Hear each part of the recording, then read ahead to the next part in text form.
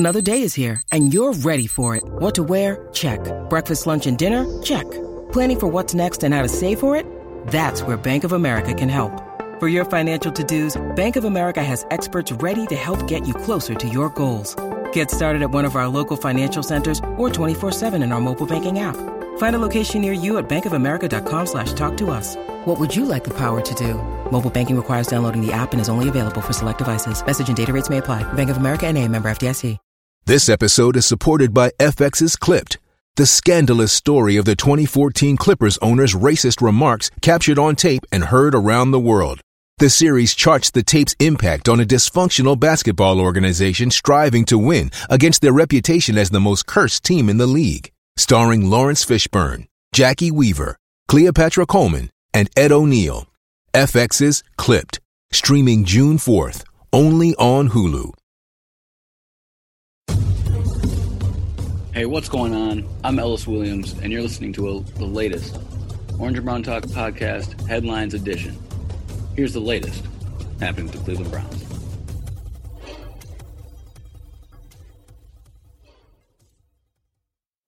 If the Washington football team's Chase Young lives up to his first name and continues a hot start in his NFL career, Baker Mayfield will have to be at his best Sunday at First Energy Stadium.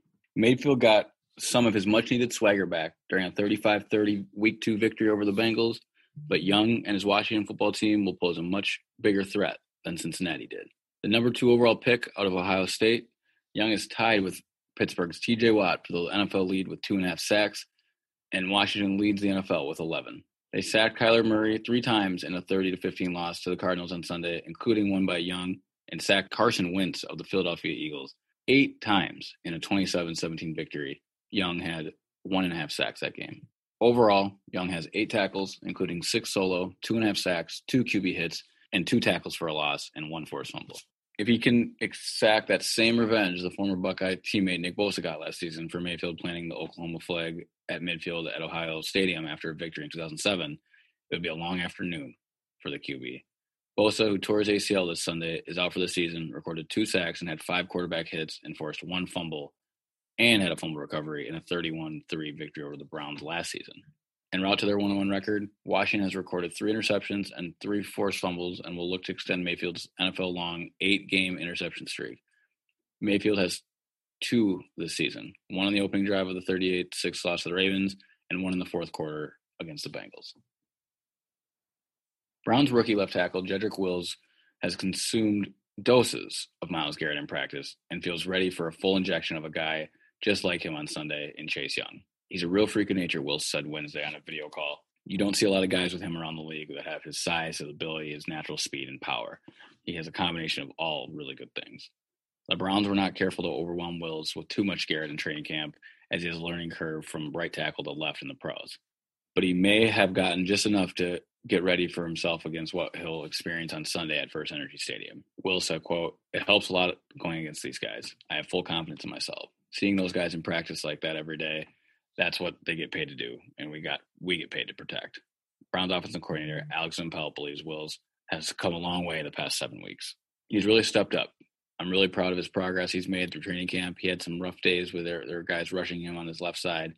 Just his ability to fight back and his toughness, it shows. Really, you forget he is a rookie when you watch him out there on the field. Other than Sunday or Thursday night, you forget the fact that he's a rookie.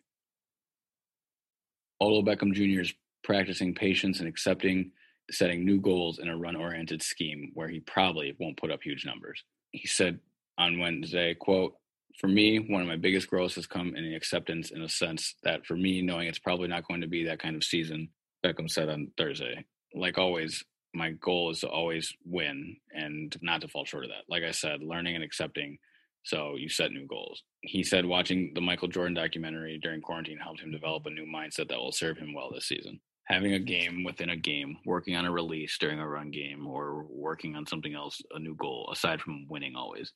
Nick Chubb needs to be the number 1 rusher in the league, or Kareem Hunt too as well.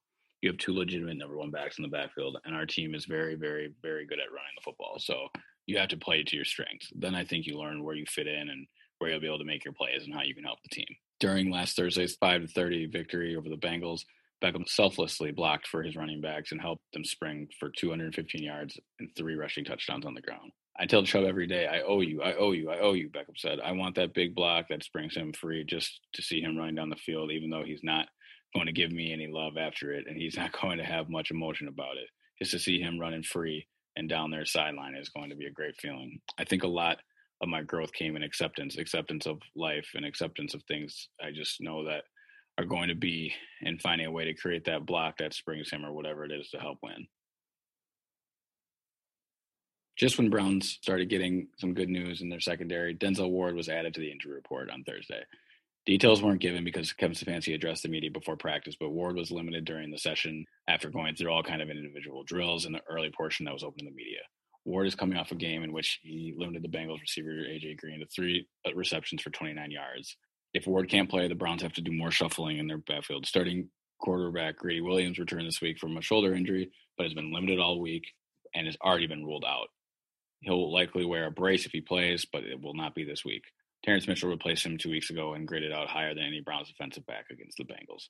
Kevin Johnson, the nickelback, also returned to practice this week from his lacerated liver. He was upgraded from limited to full participation on Thursday. Johnson is poised to cover that slot receiver, but might have to fill in outside if Ward and Williams can't play. Defensive linemen Olivier Vernon, Adrian Claiborne, and Jacob Phillips are also idle. While some DBs are on the mend, key members of the Browns defensive line are ailing. Vernon, Claiborne, and Phillips were all idle on Thursday. At this point, it's not looking great for them to play on Sunday. That's the latest happening with the Cleveland Browns. I'm Ellis Williams. Don't forget to check the Orange and Brown podcast out with myself, Mary Kay Cabot, Dan Lobby, and Scott Pasco at cleveland.com/podcast or on your favorite podcast catcher.